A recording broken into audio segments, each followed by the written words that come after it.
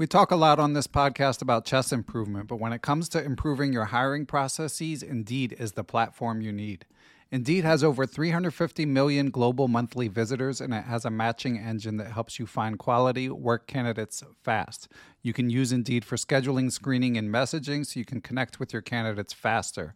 And Indeed doesn't just help you hire faster.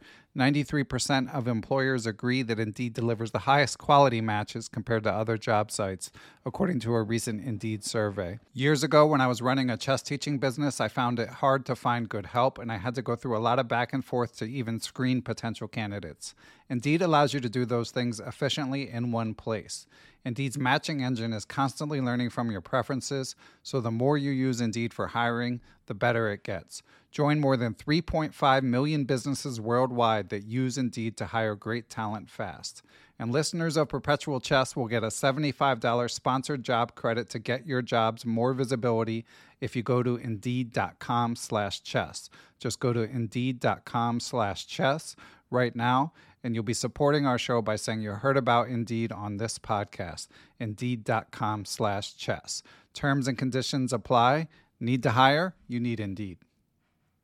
With Lucky Land Slots, you can get lucky just about anywhere. Dearly beloved, we are gathered here today to... Has anyone seen the bride and groom?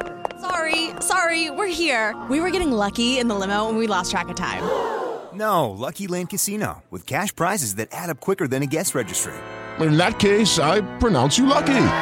Play for free at LuckyLandSlots.com. Daily bonuses are waiting. No purchase necessary. Void where prohibited by law. 18+. Terms and conditions apply. See website for details. Hello, it is Ryan, and I was on a flight the other day playing one of my favorite social spin slot games on ChumbaCasino.com. I looked over at the person sitting next to me, and you know what they were doing? They were also playing Chumba Casino. Coincidence? I think not. Everybody's loving having fun with it. Chumba Casino is home to hundreds of casino-style games that you can play for free anytime, anywhere, even at 30,000 feet. So sign up now at ChumbaCasino.com to claim your free welcome bonus. That's ChumbaCasino.com and live the Chumba life. No purchase necessary. VGW. Void where prohibited by law. See terms and conditions. 18+. Hello, everyone. I am Ben Johnson, and this is the Perpetual Chess Podcast. Perpetual Chess is a weekly interview show where top chess players, authors, content creators, and accomplished amateurs discuss their careers and share stories and chess improvement tips. Perpetual Chess is a part of the Blue Wire Podcast Network, and we'd like to give special thanks to our presenting chess education sponsor, Chessable.com. For more information about the show, you can go to perpetualchesspod.com. But without further ado, let's get to the show. Hello, everyone, and welcome back to Perpetual Chess. Before we introduce our guest, just a very quick note/reminder, we will not be discussing the candidates tournament. This is more of a long-form reflection on our guest's career. For candidates content, tune into our Friday bonus pods, but we will have lots to discuss with our illustrious guest, who is a Moldova-born, Romania-based chess professional, commentator, blogger, Chessable author. She's the strongest female player in Romania. She's been as high as top 30 in the world among female players. Currently FIDE rated around 2,400. She's a 5-time Olympiad member, won the bronze medal there in 2014, was the youngest Moldova women's champion at the age of 14, and she is joining us amidst a busy summer. In April, she won the Premier Group at the Capablanca Memorial in Cuba, and she just won first place at the Targu Mureș, which I'm sure I'm mispronouncing, in Romania. So without further ado, let's welcome Irina Bulmaga to the show. How are you, Irina? Hi, everyone. I'm doing fine, enjoying my last vacation before a summer, like you said, full of action. So, yeah, last day of vacation, and I'm actually very, very glad to join the podcast. Yeah, thank you. You've been posting some amazing pictures of the Greek islands. I live in the suburbs in New Jersey, and I'd be willing to trade locations with you.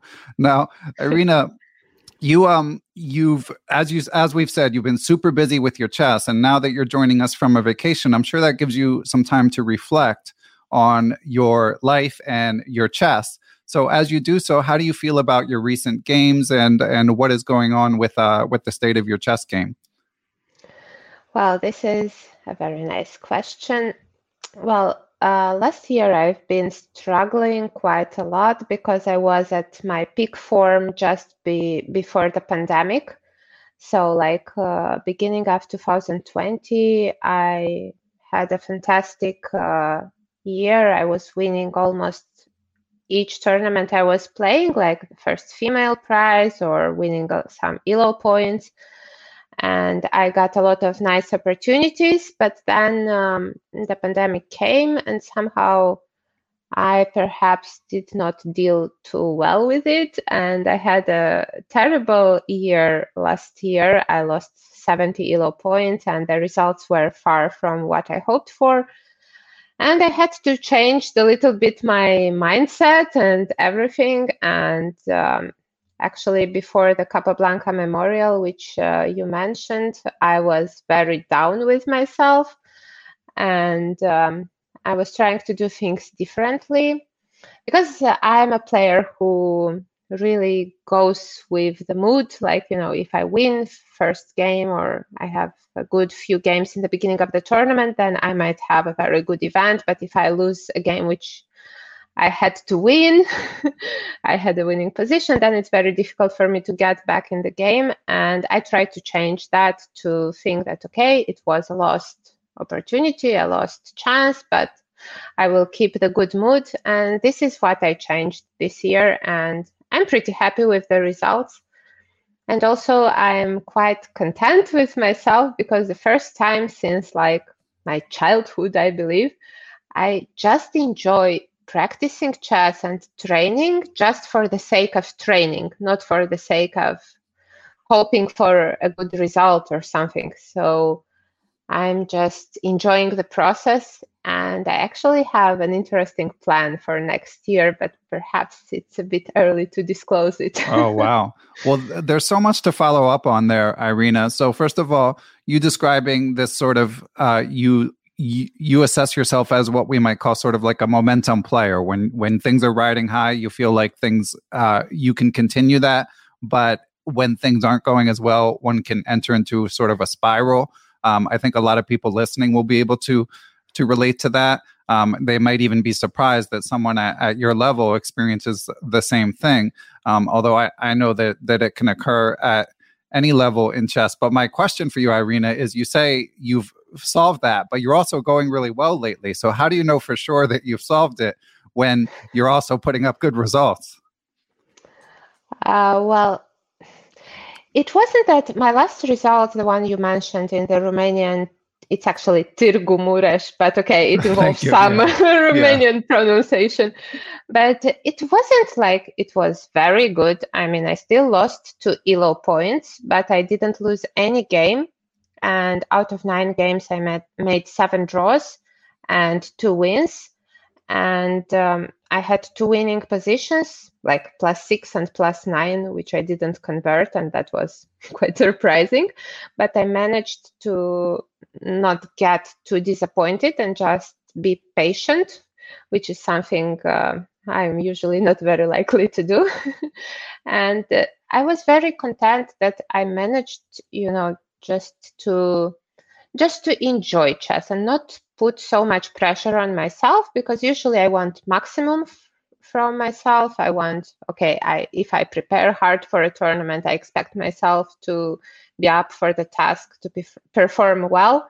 And if I don't, I'm getting disappointed, and then I don't perform even at the lowest expected level. So I think in that terms things are going quite fine. But I will play a tournament, a very strong one, a ladies tournament. And that is something perhaps I should mention, that I usually don't enjoy much to play ladies tournaments. I feel that the psychological pressure is much higher, unlike when I play an open tournament and I don't face only female players. But this will going to be a very good test. The tournament starts in a few days, on 25th, actually. Okay. I mean, that's interesting because as I mentioned to you briefly before we were recording, you've got a blog which traces 9 years or something of your evolution as a person and as a chess player. And it's really interesting to read. And one thing that struck me, there were a lot of things that struck me, but one was just how sort of close-knit the professional chess community is, particularly where you are in Europe. I mean, you see a lot of familiar faces. I get the impression you have a lot of close friends, probably particularly amongst your fellow strong female players. So is that why you think you enjoy these events less, or why do you think it is that you prefer large open tournaments, or at least open tournaments? I was thinking about it quite a lot because in 2019, when my results were going up, I was playing mostly all-female tournaments and I was performing very well. But in 2021, I did the same thing and things were going completely the other direction. But I think that the pressure was too much for me. The expectations were too high because when you are lower rated, for example, when I was 2380 and I was playing tournaments with opponents like 2450 females, then okay, draw was already a good result. The win was already more than I would expect. But when you are going into a tournament as a favorite, things are different. But my feeling is that when I'm playing these tournaments against men, and this was actually my experience from this recently finished Open in Romania, it did not matter if I played against 24, 25, or 2200. Everybody wanted to win against me. They felt that, I don't know, but this was my feeling that even when I played against 2200, when I play against a lady with 2200, draw is fine for them. But here, everybody wanted just to win against me. Interesting, yeah. Yeah, and psychologically, it was just much easier because you just play your game and you don't feel like you have to prove anything. You don't have to perform better than a lady or someone. You can just play calmly your chess. And also, I enjoy actually playing against, but I believe that's about most of the players, that everybody enjoys playing against stronger players because you have nothing to lose. You have only things to win. And when you have to play against lower rated opponents, then sometimes you don't perform at your best. Right. I mean, a lot of people feel that way, but some people might be bothered by the specter of obviously if someone plays a stronger field, they're going to lose more often. So that doesn't bother you, the fact that your expected score would be lower if you're playing a field of 2600s than 2200s? No, this doesn't bother me at all because for me it's painful when I lose against a lower-rated opponent, but not even when I lose against them, but when they outplay me from a position of weakness. So, from example, when I have a winning position or a big advantage and then I mess it up, then it's painful. If it's a logical game and I play a bad game and they play a good game, I think, okay, I did my best, they had a good day, that's it, But when I had the chance and I messed it up, then it's painful. And usually it happens more often against lower-rated opponents than against stronger ones because you either don't get the chance or you don't get the chance. Right. And following up on what you were saying earlier, Irina, you mentioned you felt part of the reason that you feel like you've sort of turned the ship around is that you've re-embraced the sort of studying for its own sake, studying for enjoyment. And I'm curious, how you managed to do that and what sort of study brings you joy? What do you do when you're trying to have that mindset? I was quite lucky because my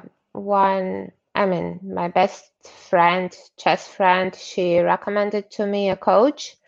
And I was very... I never really enjoyed working on chess with coaches after I started being an adult. I did it in my childhood and teens, but then I developed my way of seeing chess, and it was very difficult for me to build a trust relationship with a coach. So I tried mostly to work by myself. And this friend of mine, she recommended me this grandmaster, and I really somehow connected with him immediately. And I was expecting, all of our training sessions. I was waiting for them, and it somehow brought back the joy of just studying chess. And what I liked is that he also recommended a lot of books to me, and I love reading. And I rediscovered my love for reading chess books. Oh, cool. Because, it wasn't a thing I did much, but now I have at least, 5-6 books I'm reading per month, and I'm enjoying the process. And I think it's the most important, that I don't do it just because I know that I have in order to play well or something, but I just enjoy doing that. That's great. Well, I don't know if you'd be willing to say who your coach is. I'm sure our listeners would be interested, but we'd also like to hear which books, Irina. All right. So from the latest, which I read, was Michael Adams with... Think Like a Super GM, yeah. Yes, that's a great book. That's one of them. And then, surprisingly, I didn't read this Jonathan Rowson's The Seven Capital Sins. Deadly Chess Sins, yeah. Yes. I liked, from Adam's book, I liked a lot the puzzles and really the chess content. But from Rowson's book, I really loved how the book is written, like the content. It's like I read a novel, I just can't let it go. And now I've started also to read this recently published Ramesh book with a lot of puzzles and calculation exercises. Yeah, it's hard work, that book. Yeah, it is. So I'm curious, did you, funny enough, obviously interviewing chess players and authors every week, I'm relatively on top of the chess literature. And as it happened, I've interviewed all three individuals that you mentioned, and of course, read the books as well. Think Like a Super GM, I found particularly interesting just because of its sort of unique approach and appeal to a wide range of players. So I'm curious, Irina, if you went through all the exercises and got the score and all that stuff. I think I'm at about number 33 right now, but it was actually quite depressing because when I started the book, I was in that lowest point, I had, and I didn't get correctly the first 2 or 3. And actually, when I started to read how the players were thinking, I saw that I'm thinking exactly like 1500 or 1700. And I was thinking, okay, what is wrong? It cannot be. Perhaps my whole chess is, I don't know, something like a fraud or something. I don't know. And then I realized, okay, I kept going. And one example I got, I think it was one of the only ones with which Michael Adams didn't get correctly. I got it correctly in like 5 seconds. Right. And I thought, okay. Things are all right. Yeah, I performed about my rating in the book, but the fact that I got one puzzle that Adams didn't get, that makes the whole book worth it. Yeah, that's exactly what I was talking about. But you've played and drew Michael Adams, so it shouldn't have been as big a shock to you, right? No, actually, it was a very special game, that one where I drew him, because a friend of mine, a grandmaster, he was telling me, okay, now you get this opportunity once in a lifetime to play against Michael Adams. Just look how he moves the pawns. Because, this is a whole art. They never go back. He knows in which endgame they will be useful on which square. And I was so happy to survive that game. And I was very surprised that I did not know. I would think that he would be disappointed after drawing me, but he was very happy to discuss the game with me, and it was an amazing experience. The whole Isle of Man tournament, actually, that year. Yeah, he's a class act for sure. So you didn't reveal who your coach is. Is that something you'd rather not reveal? There might be people looking for a coach listening. Is the reason I follow up on that. But actually, I think it's not a secret. He did not mind, I believe, and I also don't mind. It's a well-known GM, Lubomir Vtachnik. Oh, yeah. He did a lot of work with good chess players, and this day he's more of a coach, and I really like his approach and also his taste in wine. Okay, excellent. Yeah, he likes wine and books, so I like him already. Yeah. Okay, so for listeners, I'll try to track down his info. But a lot of these players of Grandmaster Fototnik's stature, they may not necessarily work with club level players. So just something to bear in mind. But just in case, we'll try to get that information in the show notes. Now, Irina, you mentioned you've got this women's only tournament coming up. Are you playing it? And obviously, you're a many-time Olympiad participant. Are you playing this time around? Yeah, I'm going to play in India. Okay, and obviously representing Romania? Yeah, assuming that I get the visa. Oh, wow. Yeah, those can be tense moments waiting for visas like that. And do you again, I really enjoyed your blog, and of course you memorialized a couple of the Olympiads that you've played in previously. Do you place special import on an event like that? To me, thinking of it like imagining that I were a player of your stature and a chess professional, I might find it sort of double-edged because on the one hand, you want to put your best foot forward, you're representing your country, but it also seems like there's like a reunion aspect to it because just the whole professional chess world is there. So how do you approach that tournament differently is my question. Yeah, it is a difficult question because in the beginning, when I just joined the Romanian team, I was barely the reserve player when I first played in 2010. So there were a lot of stronger players in the team whom I was looking up to them. And back in that days, it actually felt much easier to play in the team, even though there were challenges because I was coming from a different country and there were some tensions. It's not so easy to blend in, though I have to say that it was much easier than I expected. But from the point when I started to play board one, it changed a little bit because the pressure was much higher and I was somehow used to scoring a lot of points on the lower boards, and suddenly I had to play the first board where I played against world and European champions only, and it wasn't that easy of a task. And the first time I played well, but then I had a disastrous event in 2018 in the Batumi Olympiad when I lost five games in a row, and it was very traumatizing. And somehow the team atmosphere also wasn't great. And I'm very much of a team player. I enjoy team events a lot, and I usually perform better than my level there. But there was a problem in the team. I mean, the flow wasn't there. And I'm actually very happy that this year things changed because we didn't have training sessions with the team before the tournaments for the past few Olympiads and European Team Championships. And now this changed. We worked together. We got to know each other better because it is actually funny that I used to be the young player in an established team where everybody knew each other, but now actually I'm the established and there are young players whom I don't know. And it is difficult to understand how they think, how they want to spend time and everything.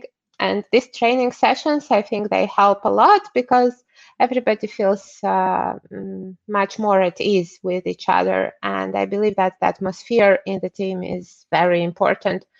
And I actually, I have noticed that in women's chess, it's like more than 50% of the result is how you feel together as a team. And yeah, that's why I'm pretty happy with how things are going now. And I'm quite confident with the prospects of our team at the Olympiad. That's interesting. Do you think that the team dynamic plays a greater impact for women's team events than for men's team events? Somehow I've noticed that yes, because it's quite difficult to... I mean, there are still men's teams which work even though their personal relationships are not great. Say they don't speak with each other. But for ladies, I think that never works. I mean... Any theories on why that is? Not sure. Yeah, I'm not either. But yeah, they're certainly like the United States men's team are known not to be best friends, and they seem to do okay. So is in the Women's Olympiad, the upcoming tournament, Irina, is China the favorite, or do you have a sense of who the strongest teams are? Yeah, I believe that by rating, China is definitely going to be the first rated one, given that Russia will most probably not be able to play. But there are many teams who are very close, like India will have a very interesting team with a lot of youngsters. And that's actually something which is very important, to have another generation coming, because it keeps you motivated and you cannot relax. And I'm happy that in our team we also have two youngsters, 17-year-old, two players. There is also the team of Poland, who recently got a reinforcement, Alina Kaszlińska, my good friend. And of course, there are also other strong teams. Yeah. Okay. Well, it'll be fun to watch. And I know you're extremely well traveled, Irina. Have you been to India before? Yeah, I've been to India in 2011, actually to the same city, to Chennai, for World Juniors. But it was a terrible experience. So, this time I expect, despite all of my friends are saying that it's going to be very good, I expect the worst, and I hope to be pleasantly surprised. Are you speaking in terms of like the organization, or like food issues, or what was the problem? Yeah, I lost 6 kilos in 12 days, and I couldn't eat like anything. I ate something in the first 2 days, and then it was a disaster. And I couldn't get out of the hotel back then because, it was painful just to go out to see. I mean, I wasn't prepared for seeing life going on the streets in that way, like people doing everything on the streets, like, taking showers and eating, basically living on the streets. Yeah. And you had to be careful where you step. And perhaps I was too young. I don't know. I was still 17 or 18, but it was painful I didn't go out of the hotel after that first time. So I just stayed in, and it was a bit tough. Yeah, that's disheartening. Well, as you say, hopefully the things have improved there, and obviously you're older and probably have more friends, and hopefully you can focus on the chess. All right. Well, Irina, we need to take a break to hear from our sponsors, and then I want to hear more about your chess and chess travels. Perpetual Chess is brought to you in part by aimchess.com. My latest discovery on aimchess.com is, in addition to its algorithm generating statistics and telling you trends from your opening games, there's a tab at the top where you can go to game history and review individual games, and it tags recurring issues. So, for example, it keeps telling me I had good openings, but it also tells me when I was behind on the clock, when I failed to convert an advantage. So you can then, within the Aim Chess platform, review the game and look for leaks that you need to plug, things to correct. So one of the many ways you can use aimchess.com to improve your game. So you can check it out for free. And if you choose to subscribe, use the code perpetual30 to save 30%, or you can also use the link on aimchess.com that is provided in the show description. Okay, round 2. Name something that's not boring. A laundry? Ooh, a book club. Computer solitaire, huh? Ah, oh, sorry, we were looking for Chumba Casino. That's right, ChumbaCasino.com has over 100 casino-style games. Join today and play for free for your chance to redeem some serious prizes. ChumbaCasino.com. No purchase necessary. Void where prohibited by law. 18+. Terms and conditions apply. See website for details. And we are back. And in reading through Irina's blog, which she confessed to me before we were recording, she's not sure how certain she'll be updating it. She is writing for ChessBase and recently covered her most recent tournament on chessbase.com. I'll link to that as well. But I really did enjoy this sort of view of of professional chess. And one thing that struck me is, Irina, like if you play through people's games, the location doesn't leave that much of a mark. As a chess fan, you just look at the game and don't think about it that much. But just to see, for an active player, you're going to so many places, like you spend so much time traveling. And luckily, you're an enthusiastic traveler, but it really it really made me note just how busy you are and how infrequently you are home. And now you've been doing this for practically 10 years, although you did manage to get a degree.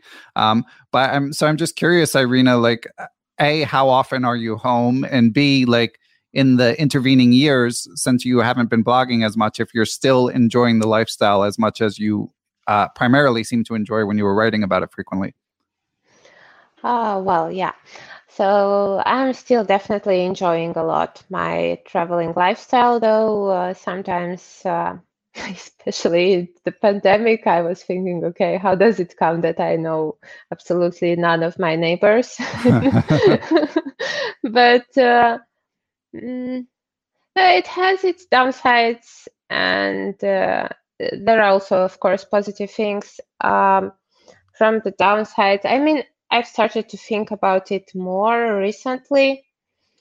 I was thinking that many times when chess players are unhappy, perhaps with their contracts or with the conditions offered by their federations, they only think from the financial point of view. But I'm actually unhappy not because of that primarily, but because of the thing that chess is seen differently these days. I don't know, perhaps in the US it's different, but in Romania, if you tell someone that you're a chess player, perhaps they will know Elisabeta Polihroniade or, I don't know, like players from 50 years ago, and they would say, okay, and what is your profession? Right. And I think that it would be a great job for our federations to start doing, not start organizing, but giving invitations for chess players to join events where arts people or sports people or, science people meet, because you really need to get to know inspiring people. Because it doesn't matter the field, it broadens your horizons and gives you some inspiration. And this is something which I really lack when I'm at home, because I don't know anybody, because all of my friends are from the chess world and they are in different parts of the world. So when I'm home, I'm just, either laying on the sofa and trying to catch a breath between tournaments, right, or, trying to work on my chess, but I don't have this place where I could get inspired.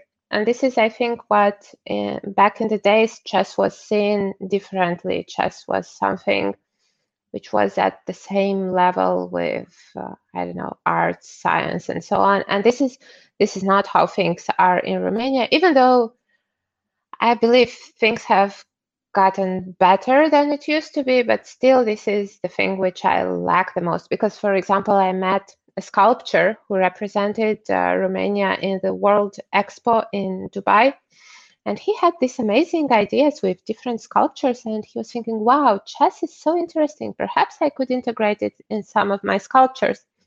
And actually, this is how I think things should work. I mean, perhaps somebody gets inspired from knowing a chess player and getting to know some things about chess, and perhaps I get inspired from their work, and this is something I would change.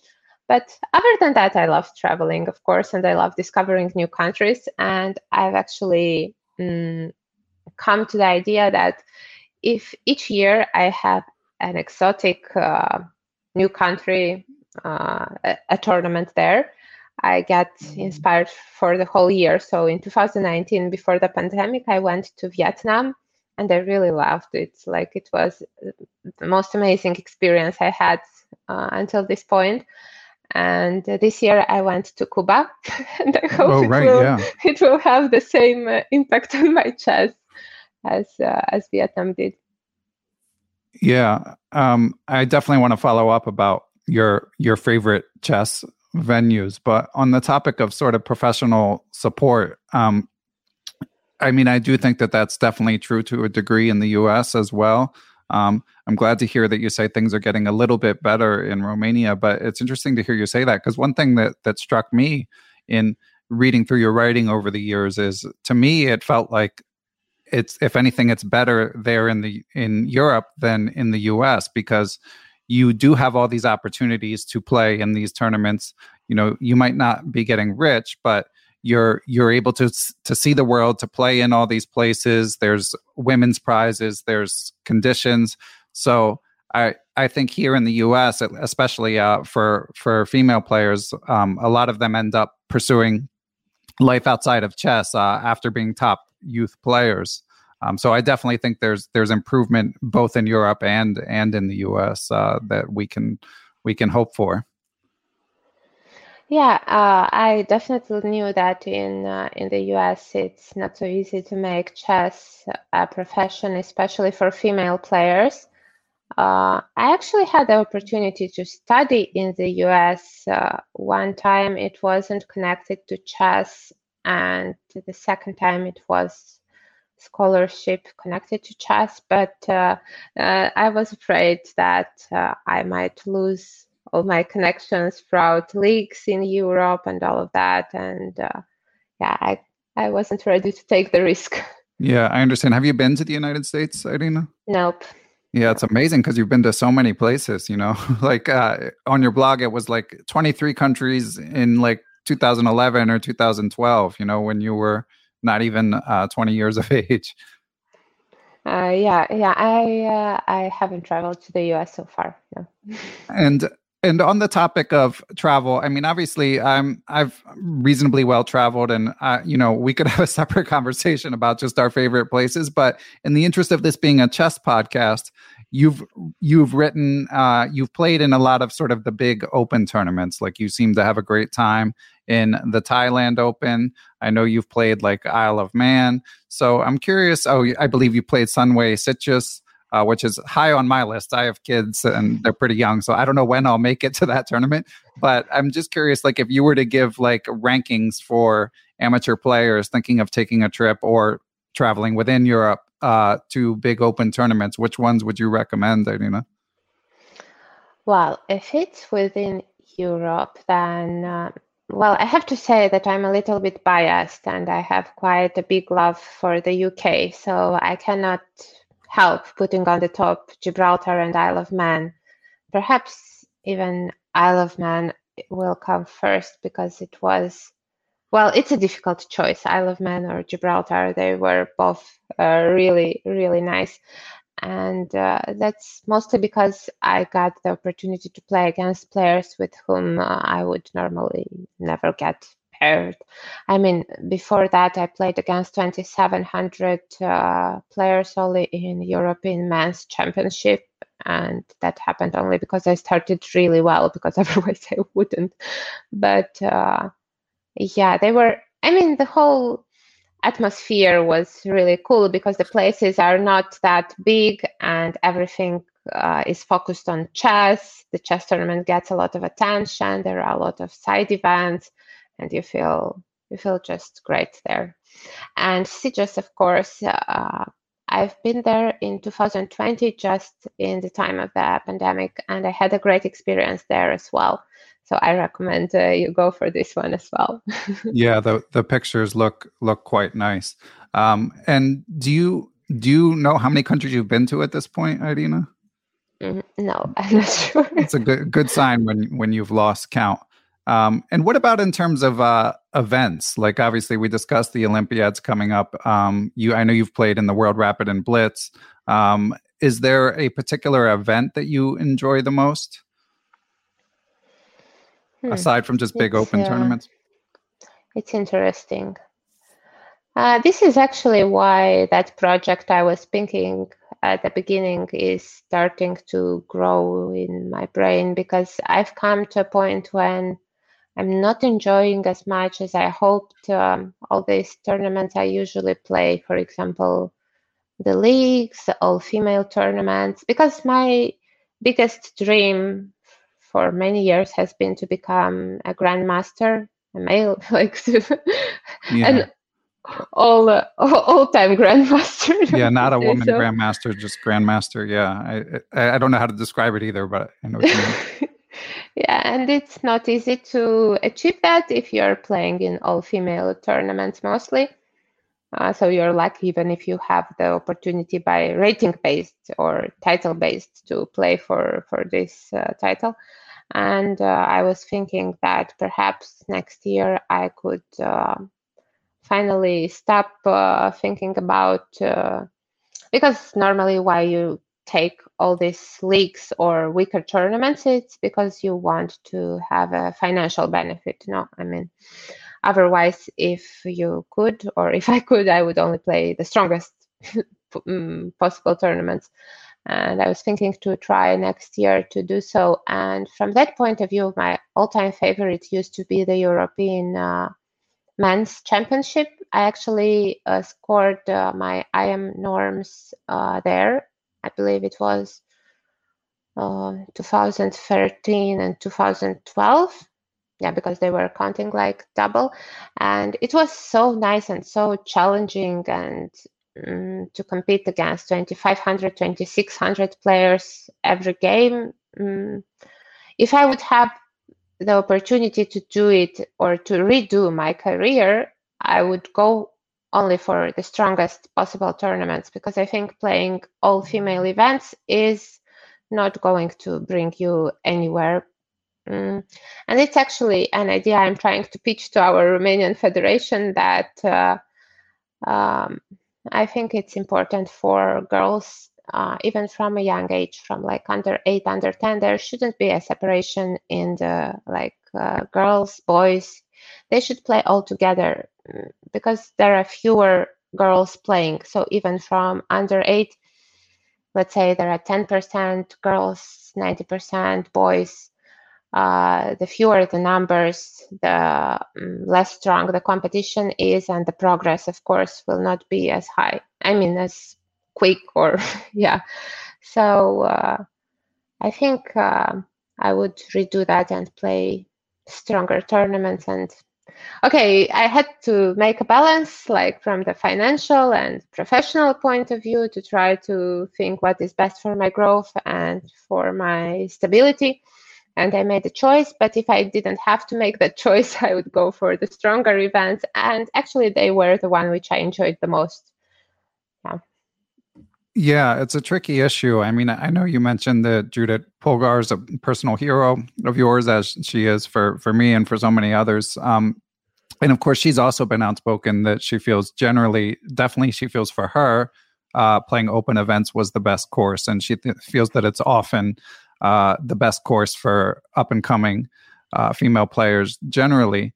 But then there's also the problem, Irina, that like men can be jerks and men can be obnoxious, and they can make an atmosphere less inviting for women players. So how do you balance that? And for young girl players, so how would you balance that? And like, would you still have room for some female competitions? Would you just have female prizes within open competitions? What do you think would be the best way to handle things? I think the best way is to have indeed the female prizes inside the open competitions, because you still get to play against the strongest possible opponents, and in the same time you can make a living out of it. So it will be like a compromise, like a passing stage. From what I see, I know what you say about the atmosphere. Indeed, there are incidents and sort of things like that, but we shouldn't forget. Actually, I recently had a conversation about it with a close friend of mine who actually isn't connected to chess, and she reminded to me that this is a problem we face everywhere. It's right. Not only chess which has it. So it's not something which we should be shocked of or something. I mean, we are aware that this might happen, but okay, life is about challenges and overcoming them one way or another. So I don't see it as a big issue. I see it as, how to say, just as a step which you have to overcome at some point, and that's it. I mean, if you are aware of a problem, you are prepared to face it. So I don't see it as something terrible. Okay. And do you think that things are moving in the right direction in that regard in the chess world? Oh, well, I was lucky, I think, not to get in trouble with these things too much. But I think given that the information is so accessible and things are, I mean, if something happens, everybody can write about it and make others aware. I think this helps a lot. And with time, it should be more comfortable to play chess for everyone, actually. Okay. Yeah, I hope so as well. Well, Irina, we need to take one more break, and then I want to discuss your approach to openings and your Chessable courses. Perpetual Chess is proud to be brought to you in part by Chessable.com, the leading chess education platform. Chessable, of course, uses its proprietary Move Trainer technology, which has spaced repetition to help you learn opening sequences, tactical patterns, basic endgames, all of which it will quiz you on repeatedly until you have it down cold. They have courses both for free and for purchase. One of their newest includes the Beginner's 1D4 Repertoire by popular and entertaining YouTube commentator and streamer I am Andres Toth. So if you're just looking to get your feet wet in an opening, it is a great intro. And of course, they also have intermediate classics like Endgame Strategy and tons of advanced opening courses that you can check out for free or for purchase at Chessable.com. Hello, it is Ryan, and I was on a flight the other day playing one of my favorite social spin slot games on ChumbaCasino.com. I looked over at the person sitting next to me, and you know what they were doing? They were also playing Chumba Casino. Coincidence? I think not. Everybody's loving having fun with it. Chumba Casino is home to hundreds of casino-style games that you can play for free anytime, anywhere, even at 30,000 feet. So sign up now at ChumbaCasino.com to claim your free welcome bonus. That's ChumbaCasino.com and live the Chumba life. No purchase necessary. VGW. Void where prohibited by law. See terms and conditions. 18+. And we are back. And as we record this, Irina has just recently introduced her second Chessable course, the Smyslov Roy Lopez 3G6. And Irina, actually, her courses, at least this one, are openings that she actually played. So I'm eager to discuss the course. But Irina, first, why don't we take like a big picture view? Or like, what's your approach been to openings? There are people who love studying openings. There are people who can't stand it. Where do you fall on that spectrum? Well, I absolutely love studying openings. And as I said in the beginning, because of my mistrust for any kind of coaches, I sort of developed this way. I don't know if it's original. I mean, I cannot know how other players work on it, not all of them, but I think it's a unique way for myself to work on them, because I try to base everything on similarities, on associations, and on ideas. So I don't necessarily remember everything move by move, but I try to create a big picture in my head. And sometimes I have like 10 exclamation marks and some idea which is not connected to chess, but which reminds me of that move. And this is how the connections work in my head. And well, probably my strength as a player is the flexibility in openings, because I can play many things. I have weaknesses, but this is one of my strengths. And I enjoyed a lot making this course for Chessable. It is the second one. I made one more last year, and I realized that it just gives me such pleasure. I mean, I never expected to enjoy anything else other than playing. I was not sure if I will ever enjoy coaching or anything. And I was so happy during the pandemic that I discovered that I enjoy some other things in chess other than playing. And you knew you enjoyed writing, right? I mean, you were writing at your peak. You were writing like hundreds of posts a year. So Yes, I don't know how I was writing a post every day, but yeah, I had my moments. And so what's your approach to designing a course? How do you decide on 3G6 against the Ruy Lopez? And like, how do you work with the engines as opposed to games from top players? And you know, I'm just curious about what goes into designing it, Irina. Well, I started to work with these cloud engines some years ago. I think it was 2019, actually, when I nearly lost a game playing my favorite line, which brought me a lot of points in the Najdorf against a player from Germany. And I just played my line. I played everything. I remembered my theory, and I just got a she got plus 1.5 out of the opening, and I realized that, okay, something is going wrong. I have perhaps to start switching on the cloud. And actually, it was very interesting because I had to reassess all of my openings.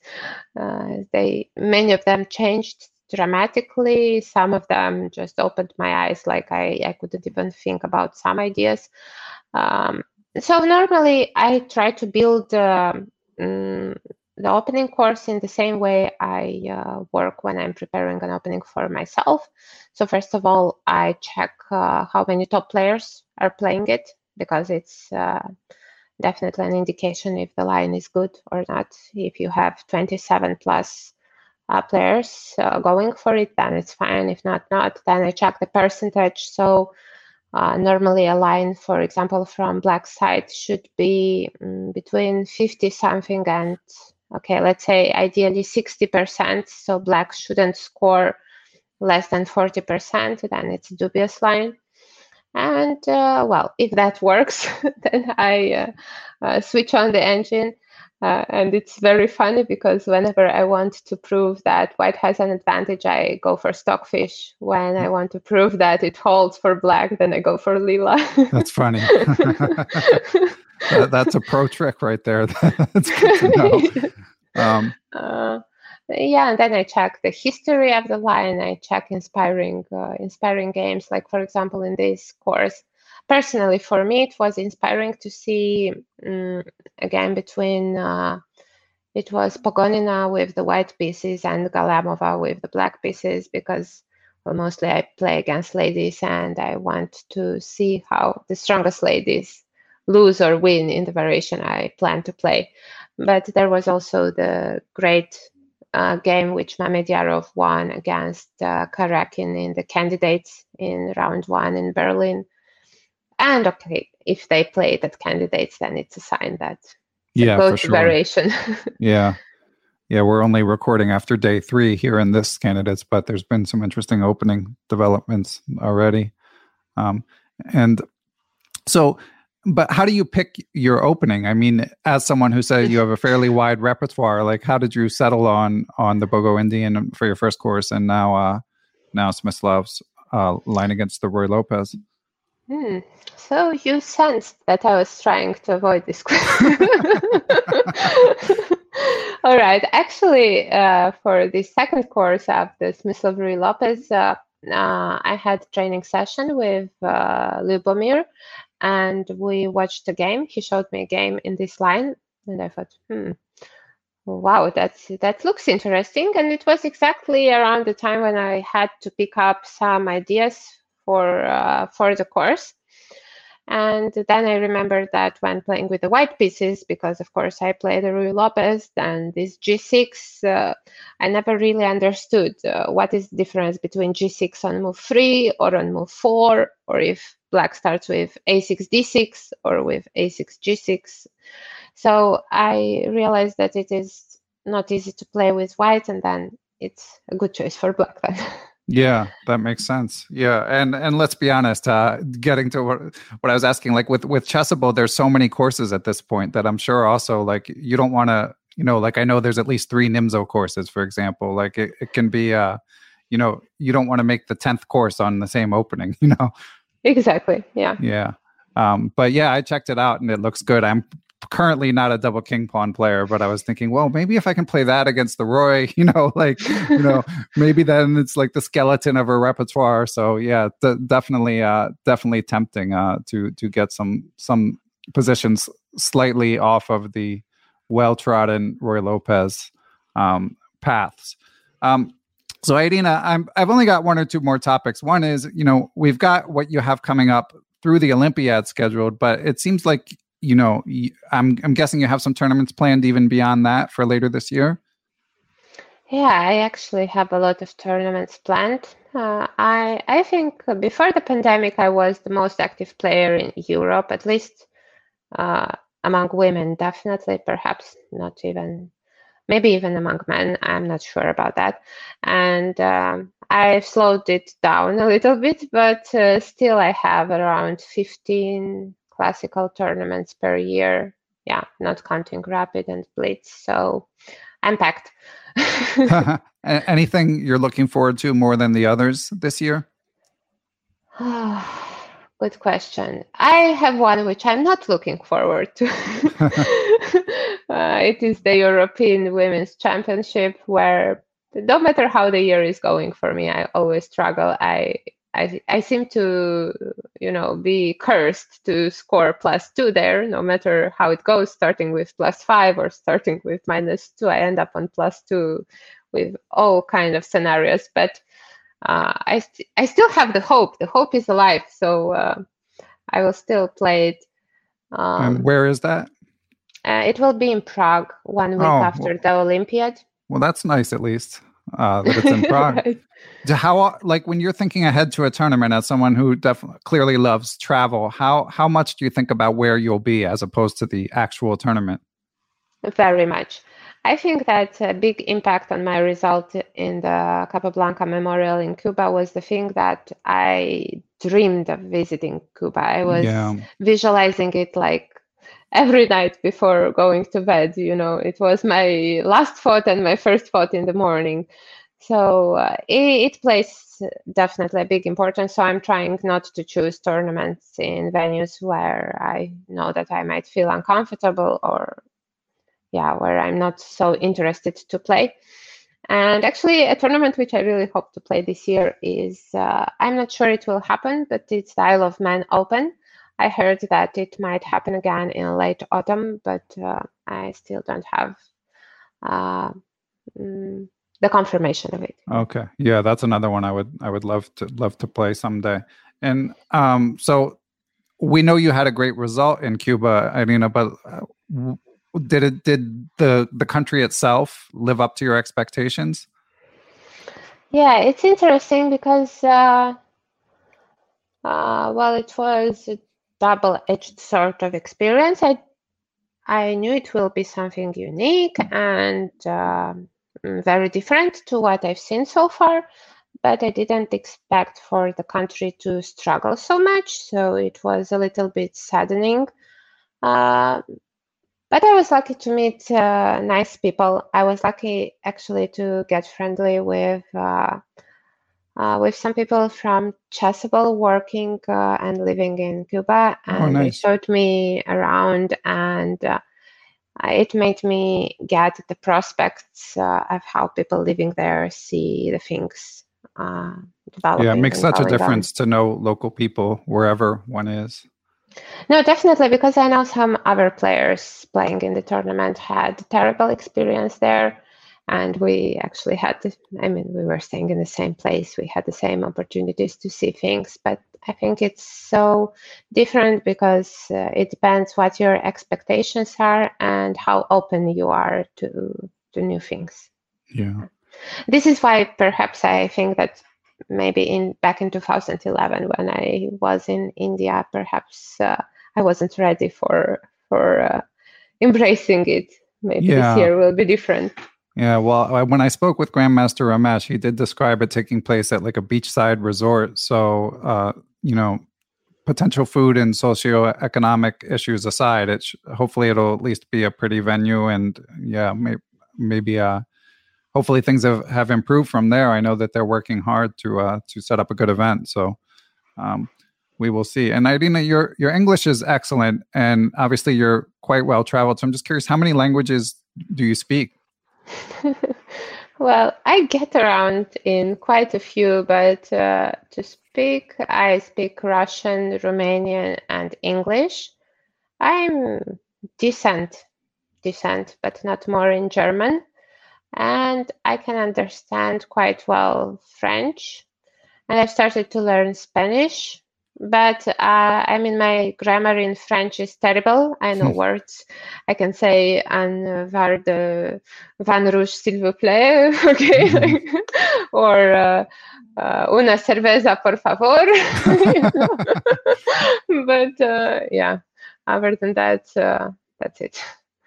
Well, it's pretty impressive to me. Well, Irina, this has been a lot of fun. So really interesting to hear about all of your travels and your chess. Now, on a closing note, you mentioned, and you wrote about on your blog, and you mentioned in our interview, your lifelong dream of pursuing the Grandmaster title, and you alluded to sort of hoping that you could put an emphasis on tournaments where it might be easier to pursue that. So is that still a burning goal for you, Irina? I think this is the only thing which keeps me going in chess. I'm not sure, in the beginning it was just a childish dream. Then it was something which I thought won't happen. And now it's something which I understand that it really won't happen if I don't do something particular in that direction. I mean, it always seems that you work towards some goal, but it never really is the primary goal to become a GM. It is to go to a tournament, to qualify somewhere, to get to play somewhere. And finally, I think that I'm ready to give it all, especially since I've started to enjoy training so much lately. So yeah, this is my dream. And I have another secret one, but it goes along well with this one. Okay, well, that's great. I mean, we'll certainly be rooting for you. And in terms of the training, like when you're fired up, when you're inspired, how much time are you able to put into chess study? I can work. I can work a lot. If I have a goal, I can work. Doesn't matter how much. I mean, when I'm working for myself, it's like 5 hours perhaps.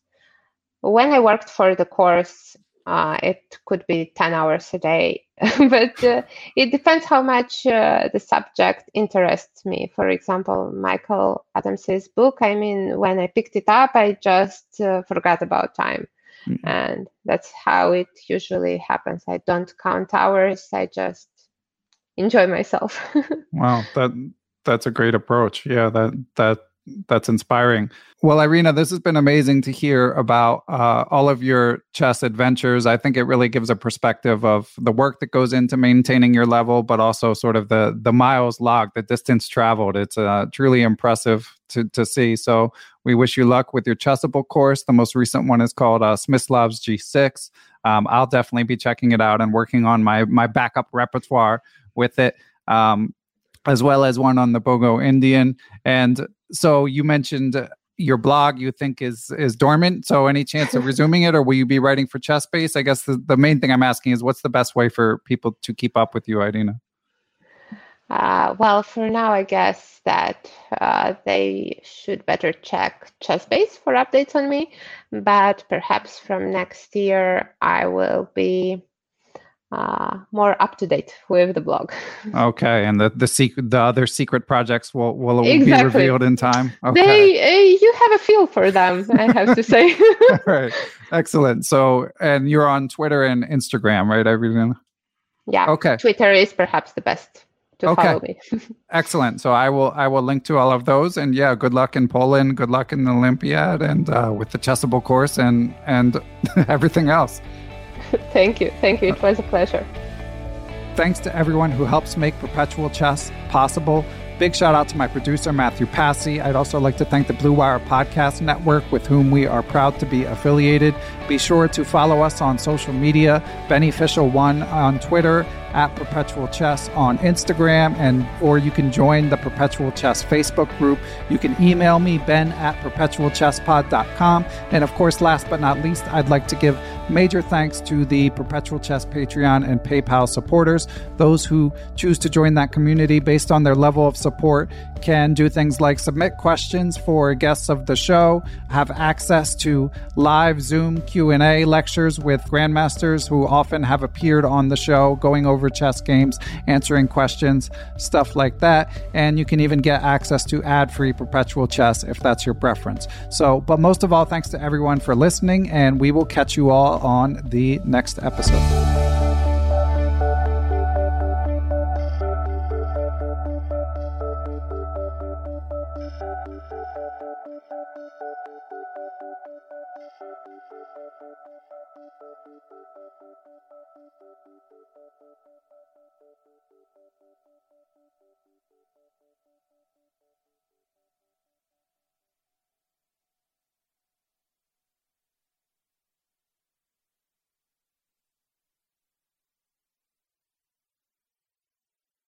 Sports Social Podcast Network.